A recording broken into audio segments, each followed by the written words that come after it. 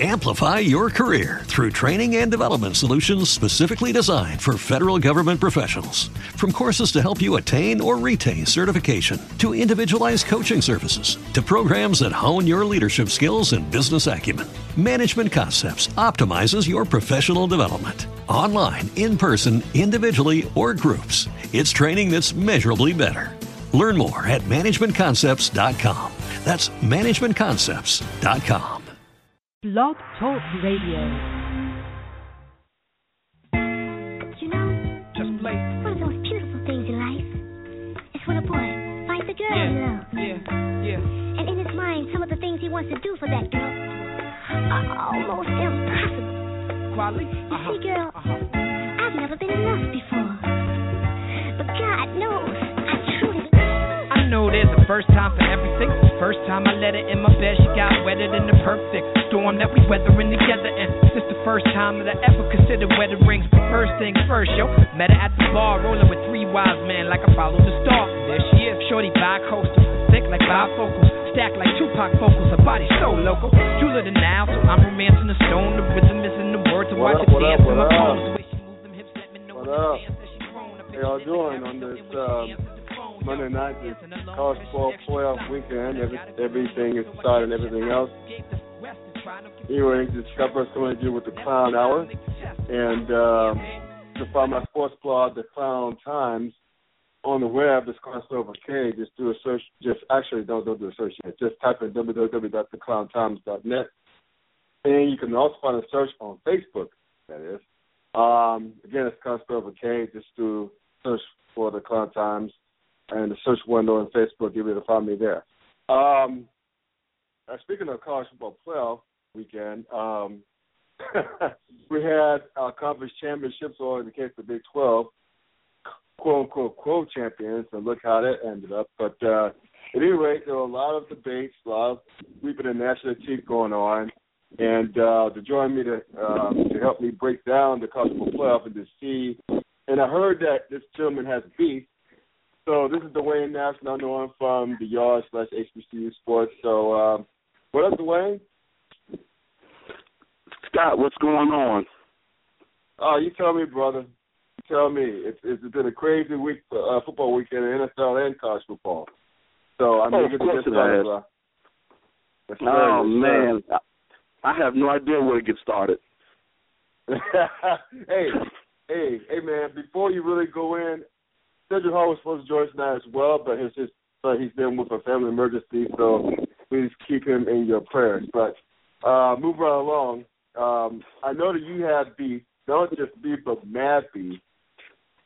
This electric 4 picks.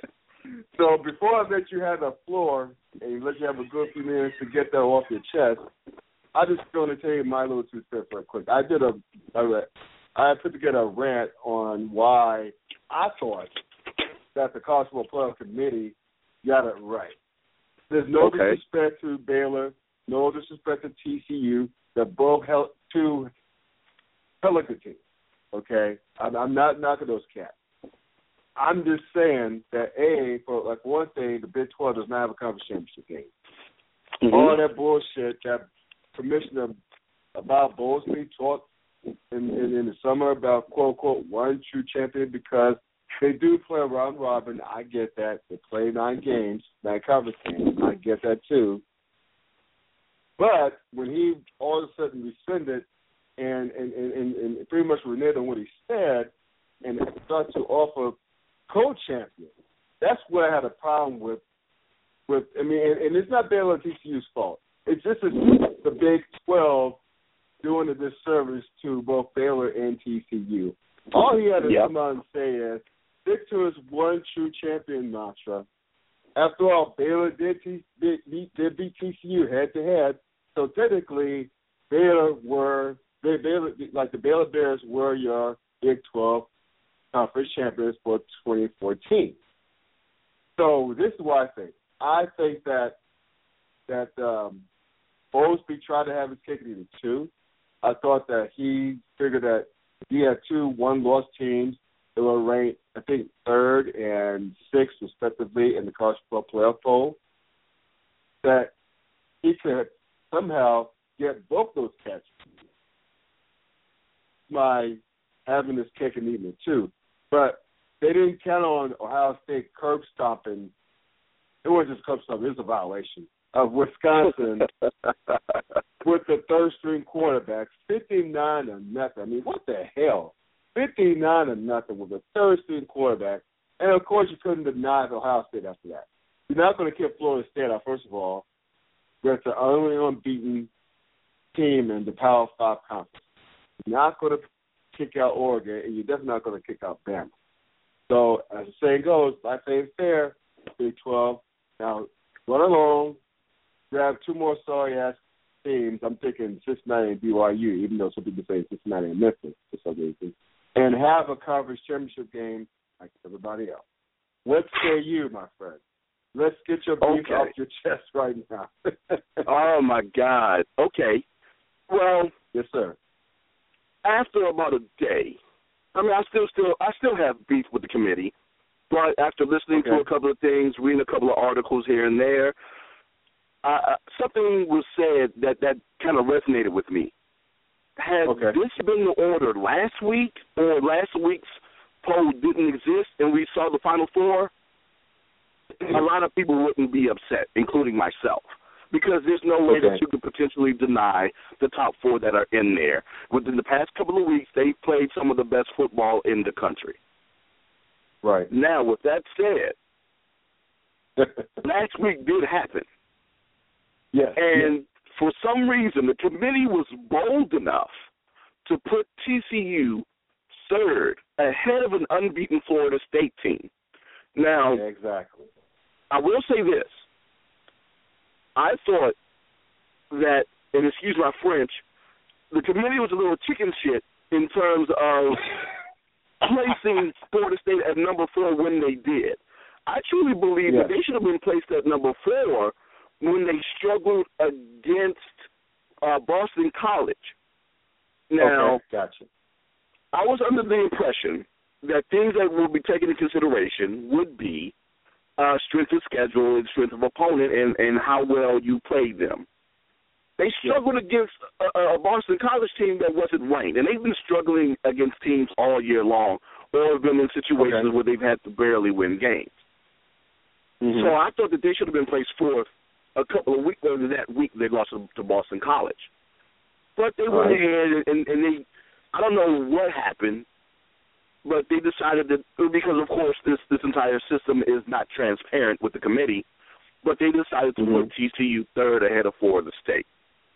With that done, and another thing that I heard being said, that basically the poll, especially the one given out by the committee, is a week-to-week snapshot of what has happened in college football. Okay. With that being the case, with everyone else at spots 1, 2, 3, and 5, all basically winning by more than 20 points or 25 points, even if you want to be that generous, and Florida State only winning by 2, you would think that the team that's number 4 would be the one to fall out of the top 4, not the team that's number 3 being jumped by the team that was Ohio State was 7th, right? Or 6th? They were 6th. Ohio State was 5th, I thought. They were 5th. And Baylor was 6th. Baylor was 6th, yes. Okay, so for TCU to drop 3 spots to 6th, in my opinion, I understand that they played a weak team. I understand that, there was no conference game played, and I have my opinions about that. We'll talk about that a little bit later. With all of that even said and done, because Florida State, of course, they played their weaker teams throughout the year as well, you can't give me the argument of, okay, it's when you play your weak team. It's the fact that they played a weak team. I don't think that TCU should have dropped out. But like I said before, had last week's poll never existed and we look at what we have, I wouldn't have been upset. But for whatever reason, the committee just decided to fall in my personal opinion, the pressure of public opinion, and decided to say that, hey, you know what? We have to keep this undefeated Florida State team in. I'm not even going to go through the whole thing of reigning champion. I don't even like using that term. the term of I remember reigning champion. You think about Facebook, Yeah, and you've seen my beef with that. But even with that said, I think they caved under personal of pressure of public opinion and decided to keep Florida State in, and had no choice but to move Ohio State above TCU. That's my opinion. Okay. So before I get into the Florida State side of things, explain to the folks out there who wasn't reading the thread on Facebook about your beef in different places, that is, on the term defending champion. So please describe what your beef was to the term defending champion. Well, and once again, I know a lot of people, and as you saw, have disagreed with me when it comes to this point. There, in my personal opinion, there is defending champions only occur in 3 sports: boxing, MMA, and if you want to count it as a sport, professional wrestling. Because these are sports in which a person or an individual or a team that is crowned a champion has the ability to go out and lose that championship to said opponent at that point in time. Another reason why I say that there's no such thing as defending champion is because of the fact that these champions are crowned at the end of the year. So they're the champion of last year. And every year there is a new champion crowned. So you can't be a defending champion if you can't necessarily lose that championship whenever you play. You can't wait into another title game in order to lose a championship. In my personal opinion, you should be able to have an opportunity to lose a championship whenever you face an opponent. That's my thought behind the whole defending champion thing, and why I believe that they don't really exist outside of those 3 sports. Okay. Well, how about this? That's too deep for me. So I'm going to stay on the simpler end. Just have the defending champion in all sports. I'll play along. But anyway, listen. I'll let it slide this time. Okay, good, because I ain't smart enough to hang. Going back to the argument about Florida State winning close games, and I'm not harping on you because you are a part of millions who said the same thing. So let me just get that out right there. Here's how I would count that. Of course, I'm an ACC guy with the NC State undergrad, and I'm somehow not ashamed to admit that. But that's okay. As far as that's okay. As far as who Florida State played, because I know people clown the ACC like many of us tend to do in football. Let me just count up and say this: Florida State has played the most teams with top 50 defenses in the nation. Clemson is top-ranked defensively. Top-ranked in the nation. Clemson. Okay. Well, let's see. They're ranked first. I got the list in front of me, so I'm not guessing. Louisville is ranked 6th in the nation in total defense. Okay. Florida, the Florida Gators are ranked 9th in total defense. Boston College, they're 4 missing. Boston College is ranked 12th in total defense. TCU is ranked 14th in total defense.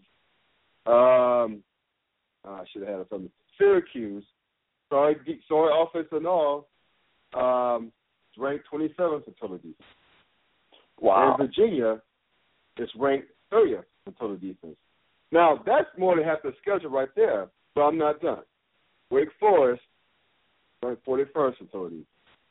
And finally, my beloved NC State Wolfpack ranked 49th. So what I'm trying to say is this. It's hard enough. Okay, let me just make one last point, and then I'll let you have the floor.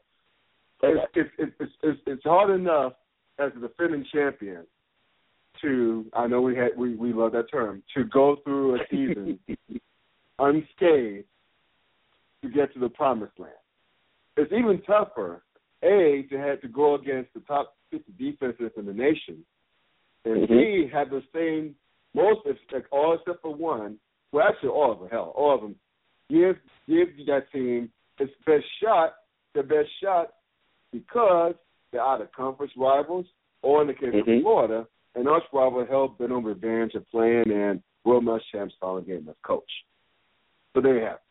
That's my defense of Florida State playing what people think are unnecessarily close games. You got to look at the whole package. These are your conference rivals and your arch rival in Florida, okay, gunning at you. I think Louisville is a great addition to the ACC, by the way, but we'll get into that in a minute. But, fuck Maryland, by the way. Sorry about that. I know you're a Maryland guy, so sorry about that. I had to get that out. I'm just saying people can't just paint that with a broad brush and say that Florida State's a weaker sister of the four. I think that's totally unfair, and I think that is, it's like I said, if you're the defending champ, you're going to get everyone's best shot, period. So I'll let you have the floor. Didn't mean to cut you off early, so I'll let you make your own retweet. No, that's quite all right. That's quite all right, because actually you were cutting me off from giving you a compliment.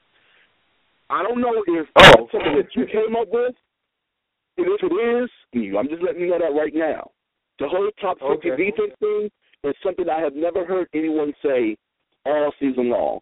I have heard an individual say that a couple of the teams that you named were top defenses in the country, but I didn't know that many teams that they have faced are top 50 teams nationally. That's something I had no idea about.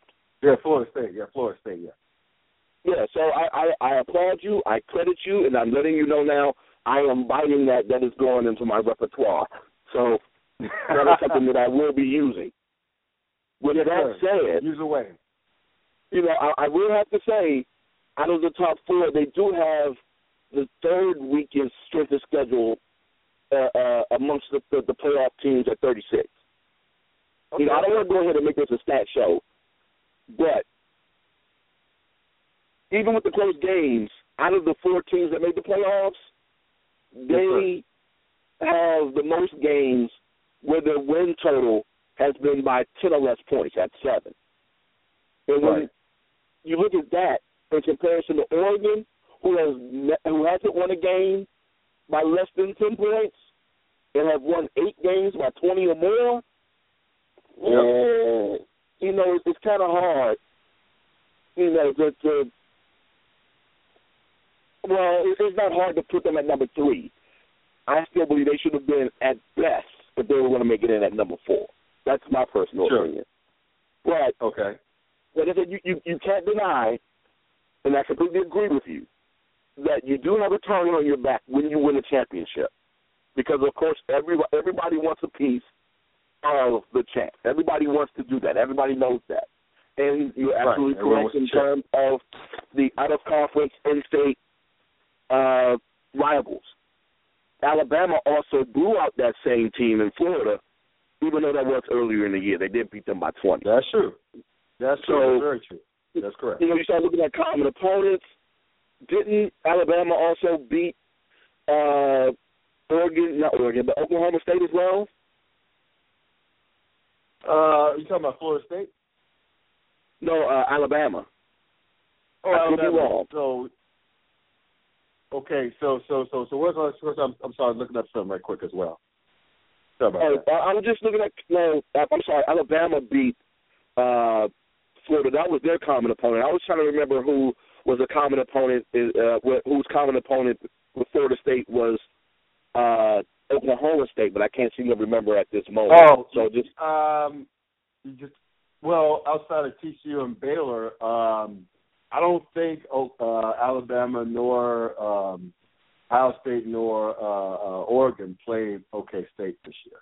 Okay, I thought I saw that somewhere. Like I said, there's a chance of me being wrong, and of course I was. No worries. But with that said, those are my situations in terms of you look at their record against top 25 teams, Florida State. Actually, Florida State, Oregon, and Ohio State against top 25 teams at the time, they were all undefeated. But you start looking at wins against top 10 teams at the time in which they played them.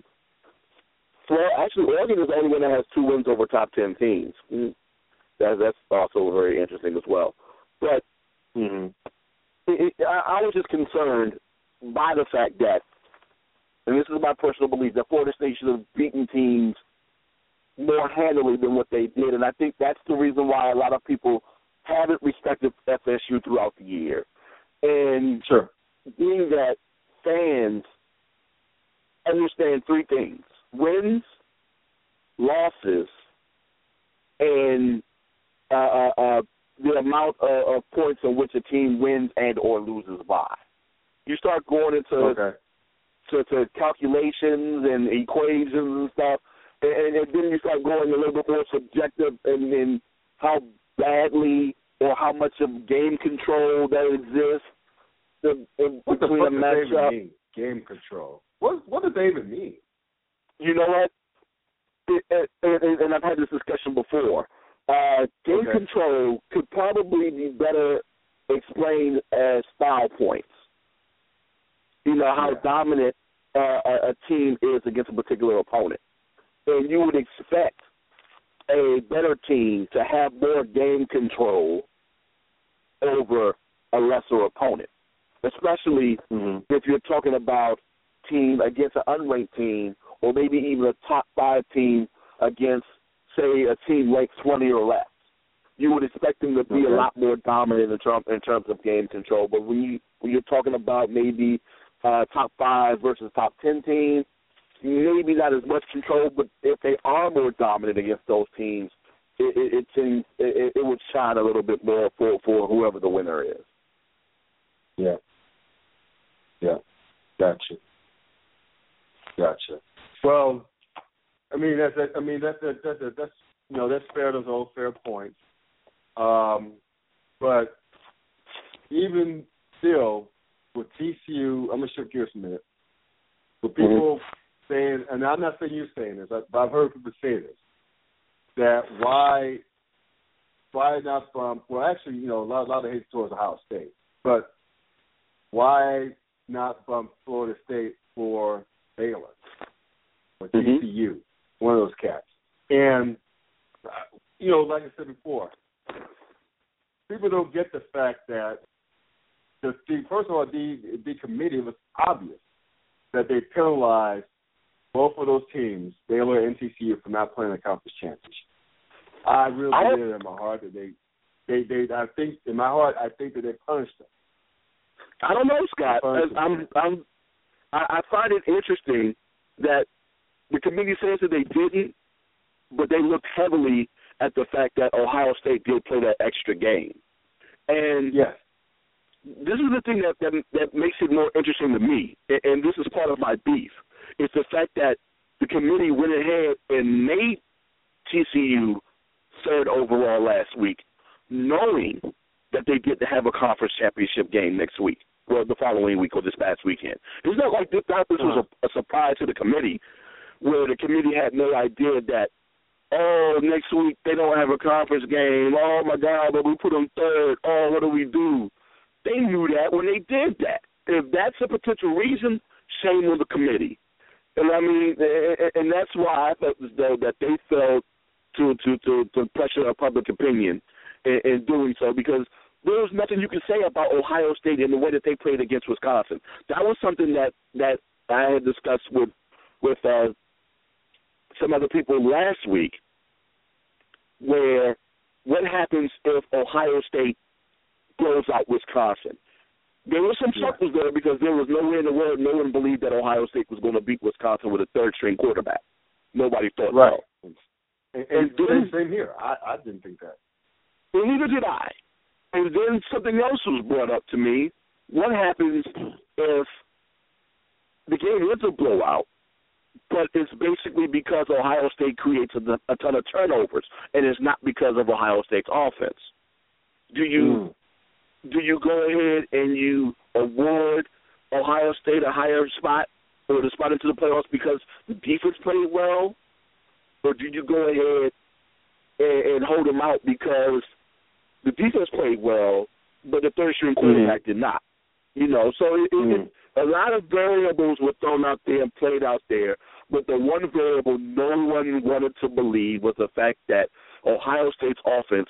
And kudos to Urban Meyer, because I've heard a lot of sports reporters, well, not just out-coached, but I've heard sports reporters that Thursday before the game laugh at Urban Meyer and the Ohio State staff when they said that this guy, the third-string quarterback, was as good as the number one guy. Yeah. The number one guy being Braxton Miller, right? Yes. Because there were some snickers when they said that JT was as good as Braxton. I remember that. Urban Meyer saying that, yeah. You know, and he came out and he played well. So when JT went down and the third-string guy came in, he basically said, he's not only as good as JT, but he's as good as Braxton. People laughed and laughed and laughed. I snickered a little bit. I was like, wow, this dude has confidence in his third-string quarterback. Let's see what happens. But this Ohio State team, not only did they play well offensively, but the defense was able to do something that hadn't been done in over a year, which is hold Melvin Gordon to under 100 yards. The last time he was held to under 100 was November 30th of last year. He had never rushed under – he had only rushed under 120 yards, I think there is, 3 times this year. Wow. Exactly. So that was the – not only did the offense play well, but the defense played well, and I felt as though they should have been number 4. And I thought that they were going to knock FSU out, but like I said, that's what people were thinking too. Yeah, and I thought the committee was going to be punks. I didn't think the committee was going to be punks and go ahead and just drop TCU 3 spots. But, you know, it is what it is. Like I said, had this been top 4 last week, okay, but it wasn't. Right. You know what? I think this is what I think too. And I agree with everything what you said, by the way. I agree with your points. Here's the deal, though. I think that the committee got cute and bumped TCU ahead of Florida State after Florida State eked out a win against Boston College. Okay? And they just completely, I don't know if they disrespected or forgot about or still held the Virginia Tech loss against them. Ohio State, they slipped on them. Because, I mean, to your point, no one thought that Ohio State, well, first of all, no one thought that Ohio State could rebound against, like from the loss against Virginia Tech the way they did, first of all. Second of all, no one in the hell, outside of maybe Ohio State fans, thought that they had a chance in hell against, I thought it was a good Wisconsin team going to the game with their third-string quarterback. When that kid, J.T. Barrett, went down against Michigan, I'm thinking, oh, it's a wrap. They're not beating Wisconsin next week. And I think a lot of people thought that. But lo and behold, I'm like, and I remember Michael Smith talking to Jamel Hill on His and Hers, saying that, hey, you know, because he was afraid of Florida State would get bumped out. Jamel was pretending that they'd be left in no matter what happens with Ohio State. I'm like, there's no way Ohio State's going to, first of all, win and blow out Wisconsin. But like I said, they didn't just curb stomp Wisconsin. They violated them. That was a straight violation. And when that went down, when I was watching the score, because I didn't watch the game, I watched Florida State, I was like, there's no way that the committee can keep them out. They can't keep Ohio State out now. They can't keep them out. Because to see that curb stomping with a third-string quarterback, it would be criminal to keep Ohio State out. Okay, so what's what's the easier way to go out? Like for the committee, what's the easier route for them?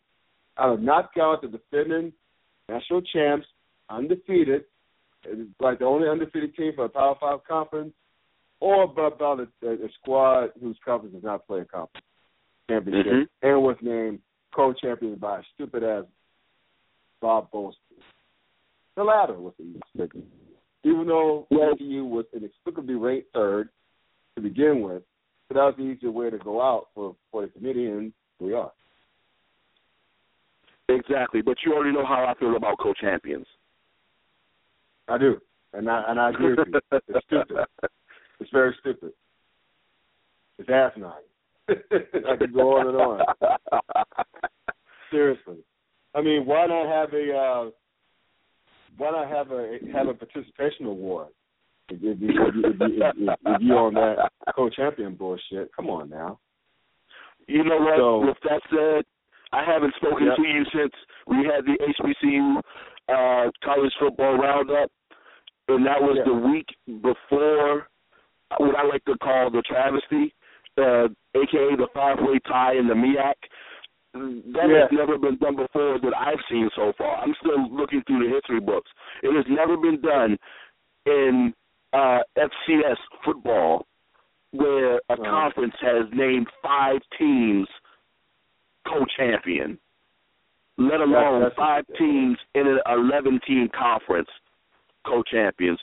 But I digress. I thought I had to get that out of my system as well. No, that's okay. It still kind of stings. The commissioner should be fired, by the way, for doing that, but go ahead. Yeah, that's another story for another day. That's done. Yeah, exactly. But we'll draw on that. Yeah, but I know that you want to talk about it, and I think that we should probably move on to that conversation as well in terms of what's going on within the Big 12 and TCU and Baylor, is whether or not they should have a conference championship game. Now, I completely agree with you. Go ahead, man up, name a champion. And if you feel as though that you should do it, go ahead, do your championship game. But that doesn't necessarily fix all of the problems, because at that point, what you have now is all 5, and that is the Power 5, right? The Power 5 conferences, from the Big 10, Big 12, Pac-12, ACC, and SEC, all having championship games, playing for 4 spots.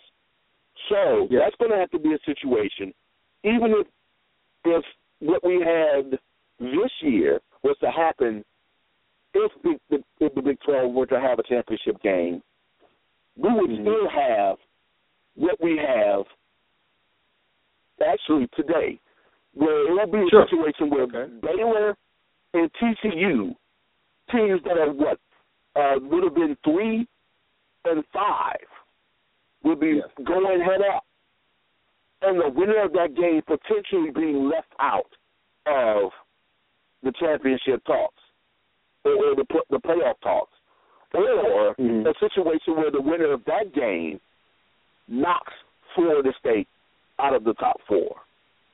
So there would still be conversation where someone would be mad at the end of the day, where someone who felt as though that their team should have been in but didn't make it in. Now, how ugly would that have been if the Big 12 would have had a championship game?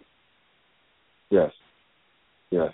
Well, because you can't deny the winner between the number 3 and number 5 teams out of the playoffs. That's ridiculous. As ridiculous as it is to keep an undefeated team out, it's even more ridiculous to keep the winner of a 3 and 5 team out.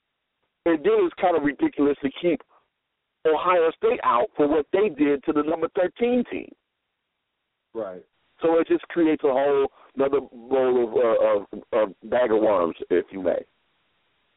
Well, the conference commissioners came up with the system.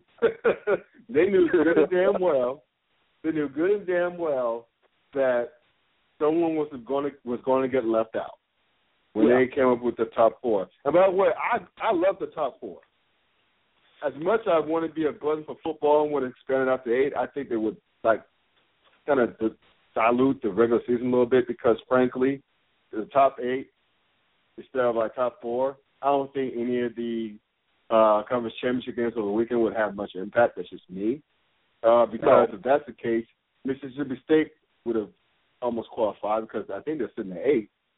And, and granted, a lot of those teams that played, like Georgia Tech, Wisconsin, Missouri, they wouldn't have a chance in hell to make the top 8 unless they won and got a lot of help. So either way, you would have been stuck in the same scenario. So why not dilute it? I mean, why dilute it, I should say. So I like the 4 the way it is.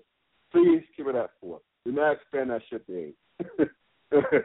Or else, but you know what? I'm more of an advocate the other way. I completely agree with you. Okay. There's no need for 8. And I've seen a lot of people start screaming since Sunday, oh, my God, we need to do 8. We need to do 8. I'm more of a fan of 24. Now, I understand that a lot of the championship games then wouldn't necessarily count with the exception of seeding and who potentially gets a bye. But I feel as though that even though there still will be questions, especially if you leave, matter of fact, it doesn't matter how many teams you have in. 2, 4, 8, 28, 64, 104.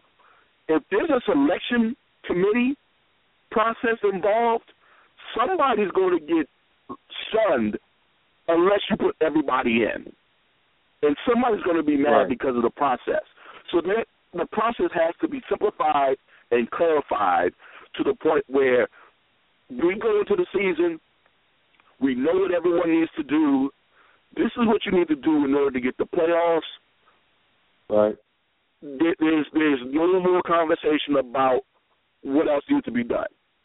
After that's done, then, it's conference champions get in, and then I guess certain benchmarks need to be made.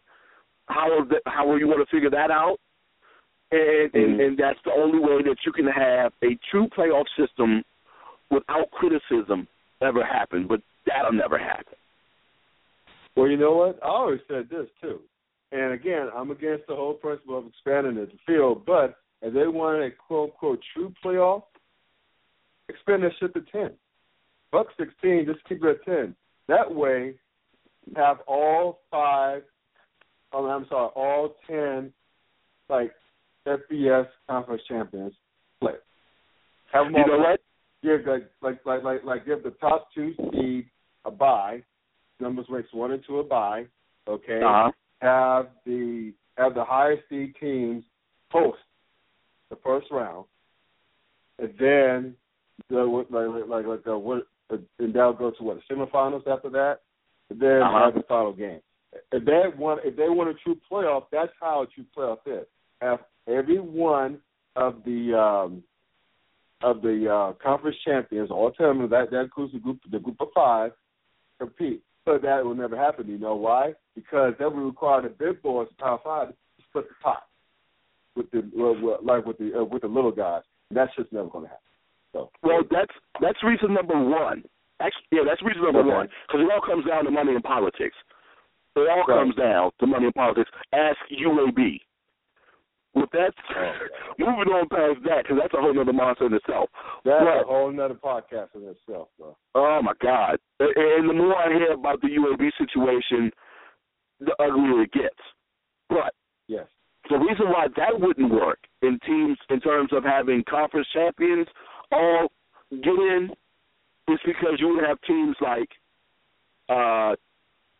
Georgia Tech, Ole Miss, Mississippi State, Arizona. You would have all of those teams, TCU, Baylor this year. You would all have them and their fan base pissed because you have teams like Marshall that play in a very weak Conference USA make it in solely because of the fact that they play in a weak conference. And you have these other teams who are like, you know what, we play in a tougher conference, we have a tougher schedule. Why is it that this weak team, even though they are a conference champion, why is it that they can get in, but we can't? You know, we feel as though that we play tougher competition, we should be able to compete for a national title before they can. So that because of that right there, that would never happen. Even though it's a good idea in theory, just to have the champions play, it'll never happen because you would have people or institutions and their fan base of those that are in the Power 5 that don't win championships complain. Yeah, and that's the thing, too. I mean, it comes down to what's perceived as fairness. You know, it's like you have Marshall. We're picking on Marshall right now, but the example of Marshall playing the Conference USA, you know, beating Louisiana, the immortal Louisiana Tech, Techsters or whatever. And, you know, I mean, and plus who else? Like, and I like Boise State. As much as I like Boise State, but still, it's the Mountain West. The Mountain West is good, but it's not better than the Power 5 conference. And exactly. Same goes to the MAC. You know, again, a good conference that plays good football, but it's not the SEC. So, True. Point being is that you know you have all those fans from the Baylor, from the TCU, or whoever got the short end of that stick, bitching about those things. So, you're right. I'm just saying, to me, it comes down to money, but also, I guess to your point, the fairness issue as well. So, I guess the little guys are being kept out for the time being, unless they have a really good season scheduled, folks. But speaking of scheduling, folks, that's another huge beef I had with both TCU and Baylor in particular. Not the whole of the Pac. I mean, I'm sorry, the Big 12. But take a look at Baylor's out-of-conference schedule for them. Okay? I mean, Baylor, it wasn't exactly like a murderous row, you know. I mean, who did they play? They traveled to Buffalo. They traveled to Buffalo. They played the immortal Buffalo Bulls from the MAC. Okay? I mean, come on now. Come on, dude. You know what? I mean, and who else? And let's see. SMU, oh, wow. Northwestern State, that's a barn burner. You know, come on now. Hey. Baylor, there's no excuse for that. You know what? The same could be said about SEC teams.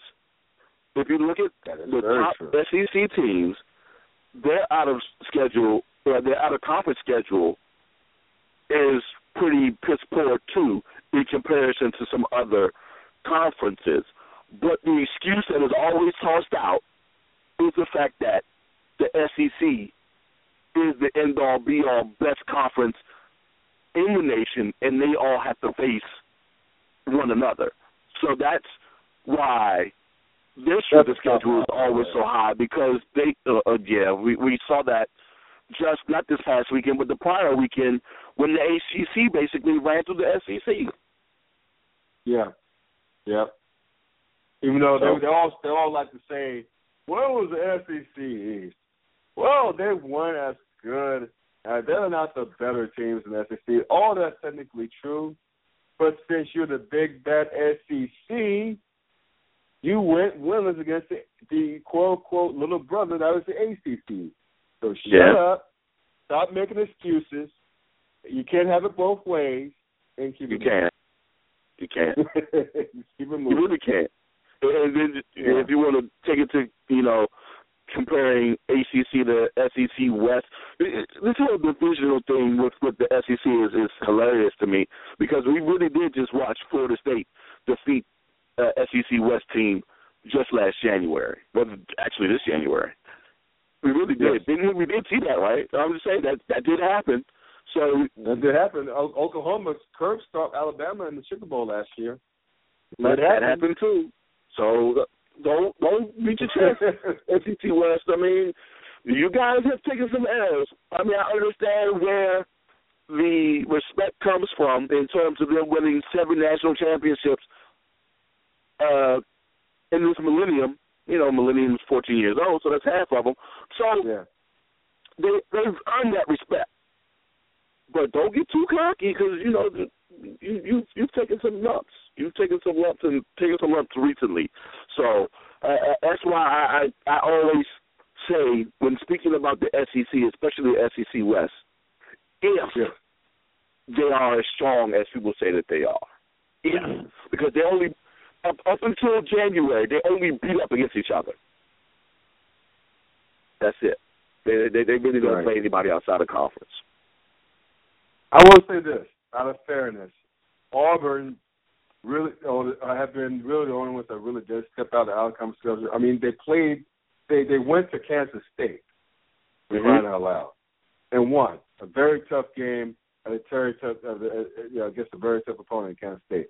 So give Auburn props for scheduling up. LSU typically schedules up as well. Remember that one season where they went to the national championship and lost to Alabama, but that same year they played West Virginia on the road with Geno Smith, I think, was playing. And I forget who else. I think they played at Wisconsin that year. I'm just guessing. I'm guessing now. I know they played West Virginia. They played at West Virginia that year. And they went from outside of the top 15, I think, maybe top 10, so top 15, all the way to number 1, and rightfully so. They earned it. But Alabama this year, their toughest out-of-conference opponent was West Virginia at the beginning of the year, the Georgia Dome. So I'll give Alabama a little bit of credit for, even though West Virginia wasn't the barn burner, wasn't world beaters, but they were pretty good this season. They were, I think they finished with 7 or 8 wins, so they're pretty decent. But Florida Atlantic, Southern Miss, Western Carolina especially, get the fuck out of here. So y'all can do better than that. You're Bama. You can do better than that. Come on now. They're coming out. I mean, meanwhile, you got Boston College. I know we've been picking on Boston College all year. They beat SC. Southern Cal. Even though Southern Cal underachieved too, but Southern Cal has athletes. Team like Boston College has no damn business beating SC. I don't care if they played in Chestnut Hill, Massachusetts. They have no business winning that game. You know, Virginia, and I'm not going to pull Skip Bayless and go almost or ifs, but they played a damn good game against UCLA to start the season. If the Sean Corbett hadn't thrown up all over himself and cost the team 21 points, they would have won that game. So my point being is, you can't make blanket statements about conferences and not have and not be adequate in your own house. And that's my only beef I have with SEC fans, that they like to toss that around. But keep in mind, you to schedule a house, if you will. It's not in order to. But I'm not going to go on that tangent of bashing conferences. The whole fact of the matter, the whole point is that, you know, you've got to schedule up. And that's why I like the 4-team setup, because the committee sent the message at Baylor's expense, and to some extent TCU's as well. You got to schedule up. Period, point blank, in this schedule. You have to schedule up. There's no excuse. You can't play cupcakes anymore. So, you know what? Now that I think about it, and this is an angle that really, but it really didn't hurt an SEC team that should think about it this way. Last week, when TCU moved up to 3, that was the week that not the ACC, but the SEC basically played all of their cupcakes. Well, not the right. Actually, no, that was 2 weeks ago, right?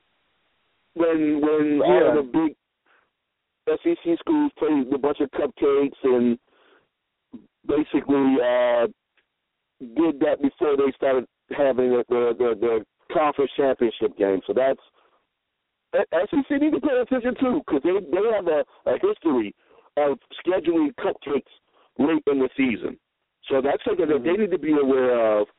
But I'm starting to think that SEC championship game will probably end up erasing all of that as well. So there you go. So that's why. So the question is, okay,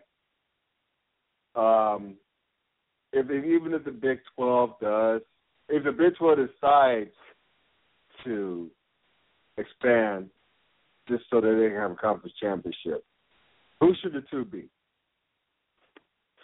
I'm thinking Cincinnati and BYU. That is a fantastic question.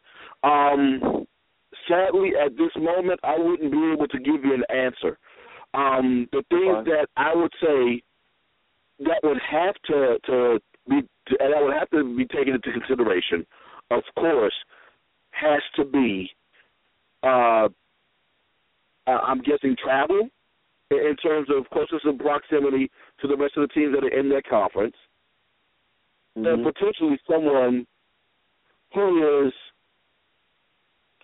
staunch enough to compete in the conferences that they already in, but probably aren't good enough to really dominate those conferences. Possibility that those teams will have to come from another Power 5 conference. I don't know. Oh, wow. That's my thought. I doubt very seriously if it happens. I know, of course, it won't come from anybody in the Pac-12. And right now, I know it won't come from SEC because of the fact that they have the network. It's a possibility, and you're right, that it may come from the ACC, and that school could potentially be Louisville. But the thing that hurts the Big 12 in that is basketball, and the fact that Louisville is such a basketball. Well, they play great basketball as well, national champions not too long ago. That they're going to want to compete in the ACC with that. So that's why I'm thinking that maybe Louisville doesn't go. BYU potentially, maybe even Boise State.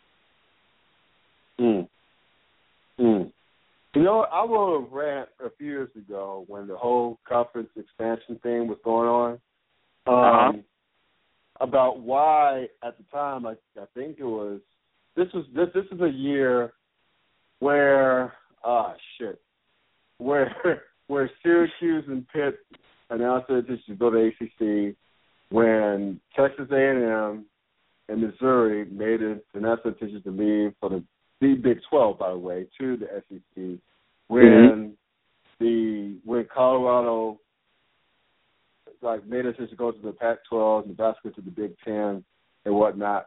I was after the Big 12 survived the absorption, if you will, of the Pac-12, but which is the Pac-10 at the time.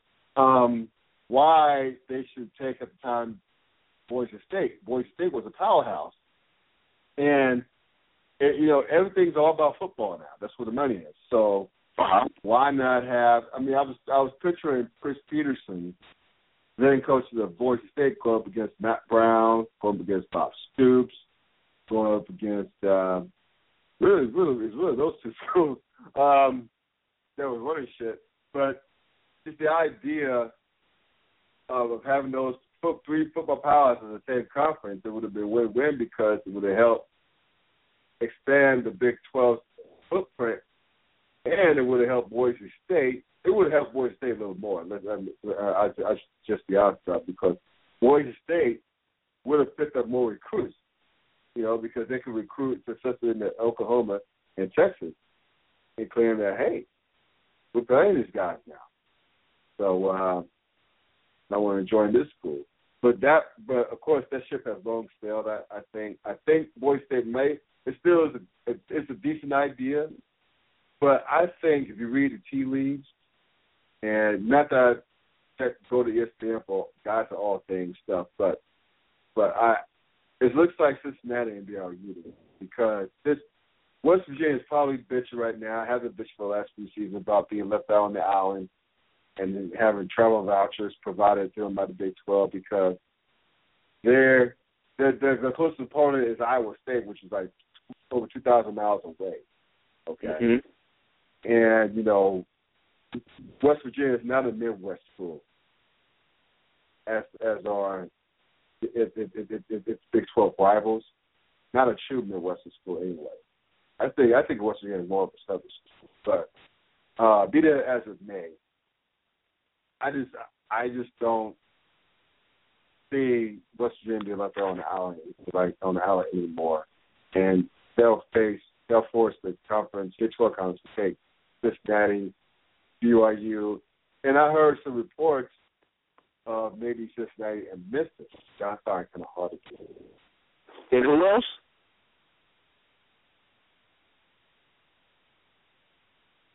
Hello? Yeah, I'm here. Okay. You hear me? No, I heard Cincinnati, and who was the other school?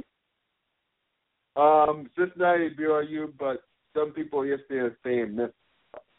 Memphis. Oh, okay. That's interesting.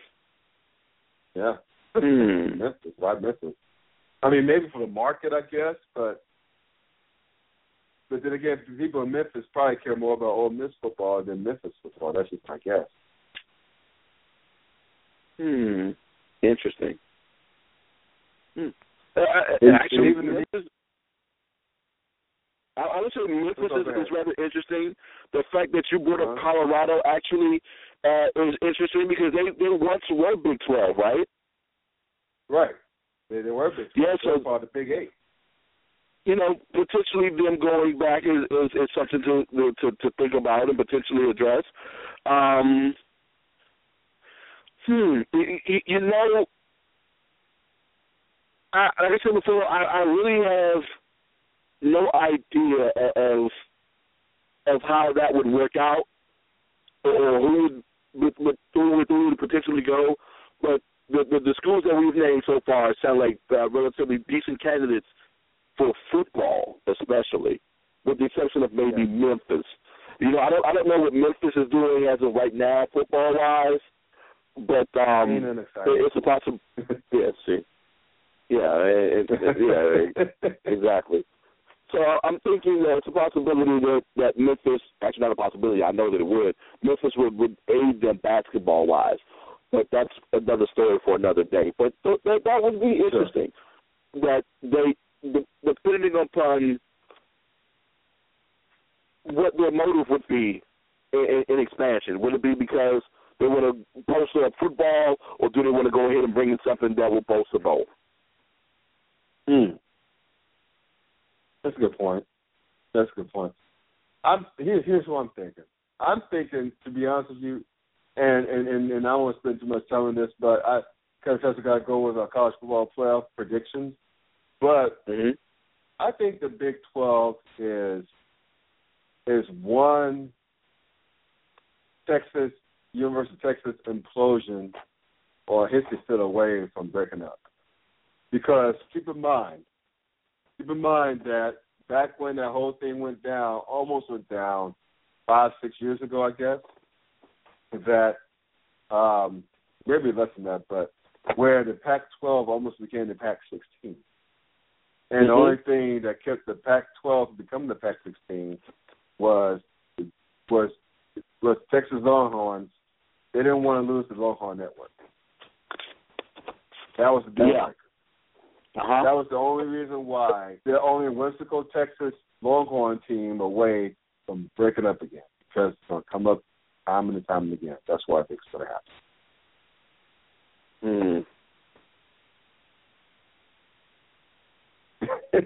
But you're speechless.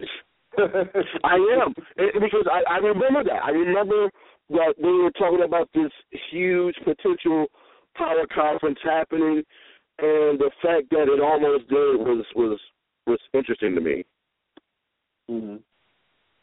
Yeah. So there you go. So let me get you out here on this. Okay. College football playoff predictions. Who you got? I have. Wow.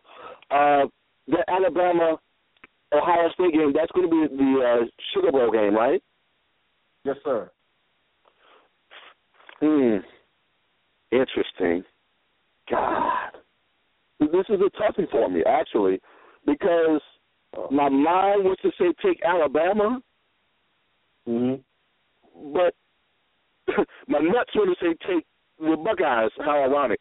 I'm gonna go ahead and go out on a limb and say it's January, right? So they got a couple of months. Wow, Saban versus Myers. Talk about an old SEC throwback. Yeah.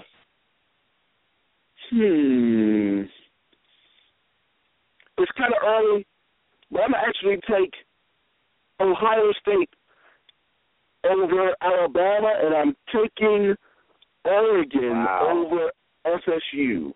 Wow, you got the all-upset Final Four, or Final Two, rather. Yes, and the reason why I'm taking Oregon over FSU is because of the fact that they're playing in the West Coast. It's a possibility this one may be a track meet for Oregon. I've heard FSU fans say for the past couple of weeks, the one thing that they did not want to do is go out to California and play Oregon, and that's exactly what they're going to have to do. So that means they got a lot to prove. Mind you, they've played top 5 teams, even though Notre Dame turned out to be not to be a top 25 team at all. But they've played top teams. Yeah. But, you know, they played teams. Yeah, exactly. They played teams tough all year long. But I'm thinking this is a game, sadly, FSU that you may get exposed. And this is coming from a former FSU fan, and it's just going to be hard for me to watch if that actually happens. I'll be rooting for FSU, but I have a strange feeling that Oregon may take it to them. So look for Oregon versus Ohio State in the championship game. Right. Well, here's my prediction. Okay.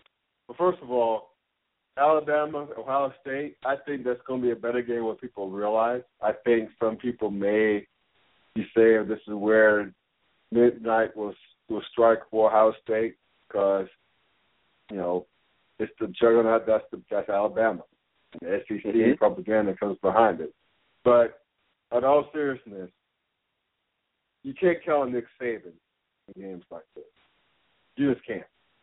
And the fact that they're playing in the sugar like in the Sugar Bowl down in New Orleans, that's a de facto home game for them because New Orleans is not that far from Tuscaloosa, Alabama. No, it's not far from the state of Alabama border, period. You know, because keep in mind, a lot of people in Alabama love them Saints. So, you know, there's a correlation there. So I think that Alabama gets some home cooking and beats Ohio State by double digits. It won't be a curve stomping. Wow. It won't be a blowout. I'm thinking 13 points at least. I think that I think that Nick Saban has something for them boys. And even though I'm looking forward, I'm salivating, licking my chops over this matchup of two coaches in their prime. Offense versus defense versus offense, Saban versus Meyer. I think that the whole Superdome thing in New Orleans, I think that Alabama's depth, I think that Alabama's size and speed will overwhelm the Buckeyes. Again, it won't be a curve stomping. They'll win by double digits. Going over to the Rose Bowl, I was thinking I'm worried for Florida State, and I'm tempted to pick. I've been tempted to pick Oregon many times since the parents came out. But of course, Stephen A. Smith. However, I'm gonna throw some things at you. Okay. Played us against the world card for a long time. They started midway last year when people planned their schedule. Instead of they'll get beat by an SEC team in the national championship game because the Auburn Tigers have actually played people in Florida State have not, and carry over to this season. I mean, hell, 3 one-loss teams once jumped them. Okay, and one of those teams has been bounced out since then, but still, now you're gonna have them go and play a de facto road game in the Rose Bowl against Oregon. But here's where I think Florida State has the edge. They know no one has any love for them. They know that people are counting out Jameis Winston. They know that people are waiting for Florida State and Jimbo Fisher to fall on their faces. They know that. And they've been winning games all year, taking best shots from the conference rivals and its arch rival in Florida. And I'll tell you what, Oregon may be flashing the offense, but their defense can't stop a nosebleed. Let's be honest. Let's call spade to spade.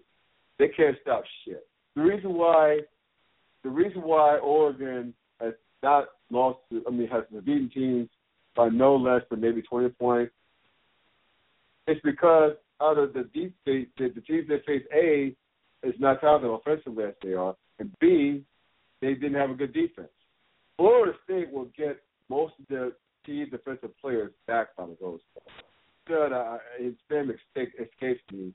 He's a nose tackle for Florida State who got injured early in the season. But they're going to get a lot of their defensive line back to go along with Mario Edwards instead at defensive end. They're going to get their linebackers back. And Oregon's defense has not seen the Jameis Winston experience.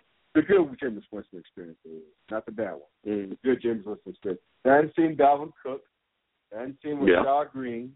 They hadn't seen Jack Nixon's grandson, Nick O'Leary. They hadn't seen their offensive line. This is going to be new for Oregon. This is going to be very new for Oregon. Oregon, this is the first time Oregon will face a team with athletes. Okay? Jimbo Fisher knows how to recruit. So this Oregon, this is a whole new world for Oregon. Okay? And if Oregon does win, then I'm going to go and say it, they'll win a national championship. If they beat Florida State. If they beat Florida State, they're winning it all because that's the first time Oregon has faced a complete team like them. However, once again, I think that the whole earth against the world will key in for Florida State. I think Florida State will come in pissed off. I think Florida State wants to stick it to the selection committee and the so-called experts to say to downgrade their schedule, to downgrade their abilities if they play close games all year except for maybe the Virginia game and another one against the FCS school, I think. And I think they're going to thank Oregon.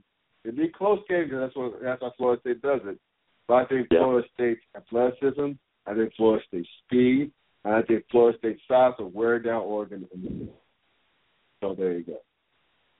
As far as the national championship game, I got Bama beating Florida State. It'll be a good one, but again, you can't pick against Nick Saban. Mistakes are higher. So there you go. Okay. I will say I don't know if Oregon has faced defense as good as Florida State's defense. I will agree with you on that. And what the next couple of weeks, actually next month, will do, will give Florida State that opportunity to go ahead and think about everything that has happened this year in terms of the respect or lack thereof that has come, especially from the committee. But what I'm going to need Jameis Winston to do is sit down and shut up and stay out of damn trouble. Do you have a month of no football, nothing but practice? You don't get to see nobody else. Yes, sir. Stay the hell out of Riverdale. That's a Simpsons quote for those that don't know. Stay out of trouble, dude. Do nothing dumb. Please, your team needs you. And this is not the time, the next 4 weeks, to do something dumb. Just go ahead, focus on football, and do whatever it is you need to do to help your team win with this championship. So, you know. Plain and simple. I like that. Or what Kevin Hart once said, stop doing stupid shit. The end. Exactly. Stop doing stupid shit, Jameis. Hey, man, it should be fun. I'll be watching. I know you'll be watching it, too. So, thanks a lot for joining me, bro. And we'll talk soon. No problem. But before we go, can I say this one last thing? Yes, sir. Yes, sir. Congratulations to Jay Hobson and the Alcorn State Braves. This is the first time that they've won the SWAC championship since having the great Air McNair. And so it's been 20 years since that championship that they've won a SWAC title. Even that year, there was co-champions with Grambling. But the last time they won the title outright was 1992, also with Steve McNair. The reason why they were able to do it was, once again, with a great QB and his name. You watch out for this dude. I think he's a junior, if I remember correctly. His name is John Gibbs Jr. This dude tallied up. John Gibbs Jr. He tallied up 377 yards of offense by himself. 243 in the air, 132 on the ground, and 3 touchdowns. by himself. This dude has played phenomenally all year long. Congratulations once again, Jay Hobson. He is the first ever white head coach in the SWAC to win a SWAC title. Go ahead, man. That's what I'm talking about. See, white people, it's all good. It's all good. Okay. All right. Thanks a lot for the good word, man. No problem. And shout out to Alcorn State. And thanks for letting me get my that pressure, that monkey on my chest in terms of Florida State. You got it, bro. That's what I'm here for. Take care, bro. You do the same, but speak to you later. All right, peace. That's our man, Duane Nash, breaking it down for us. Damn, I really enjoyed that. This has been, to me, by far the best college football season in recent history. Recent memory, I should say. You got a real playoff for a change. 4 teams. Last weekend has been very exciting. Conference championships. Sorry, TCU and Baylor. It's been a great regular season as well. Looking forward to bowl season. Looking forward to New Year's Day when the 4 teams to college football playoff play. Should be exciting. Looking forward to it. Again, Scott Burks with the Clown. Thanks for joining me. Thanks for listening. Thanks for tuning in to all good stuff. A big old 6 to y'all. Good night.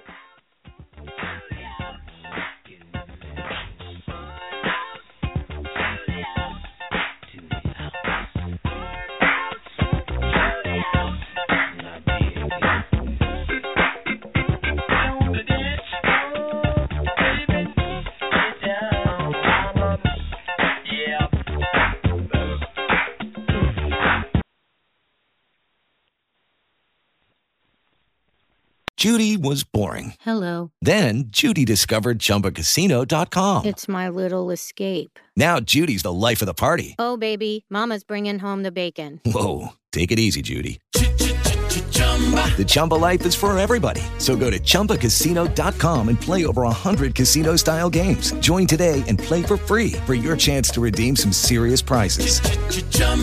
ChumbaCasino.com. No purchase necessary. Void where prohibited by law. 18 plus terms and conditions apply. See website for details. Hello, it is Ryan, and I was on a flight the other day playing one of my favorite social spin slot games on ChumbaCasino.com. I looked over at the person sitting next to me, and you know what they were doing? They were also playing Chumba Casino. Coincidence? I think not. Everybody's loving having fun with it. Chumba Casino is home to hundreds of casino-style games that you can play for free anytime, anywhere, even at 30,000 feet. So sign up now at ChumbaCasino.com to claim your free welcome bonus. That's ChumbaCasino.com and live the Chumba life. No purchase necessary. VGW. Void where prohibited by law. See terms and conditions. 18 plus.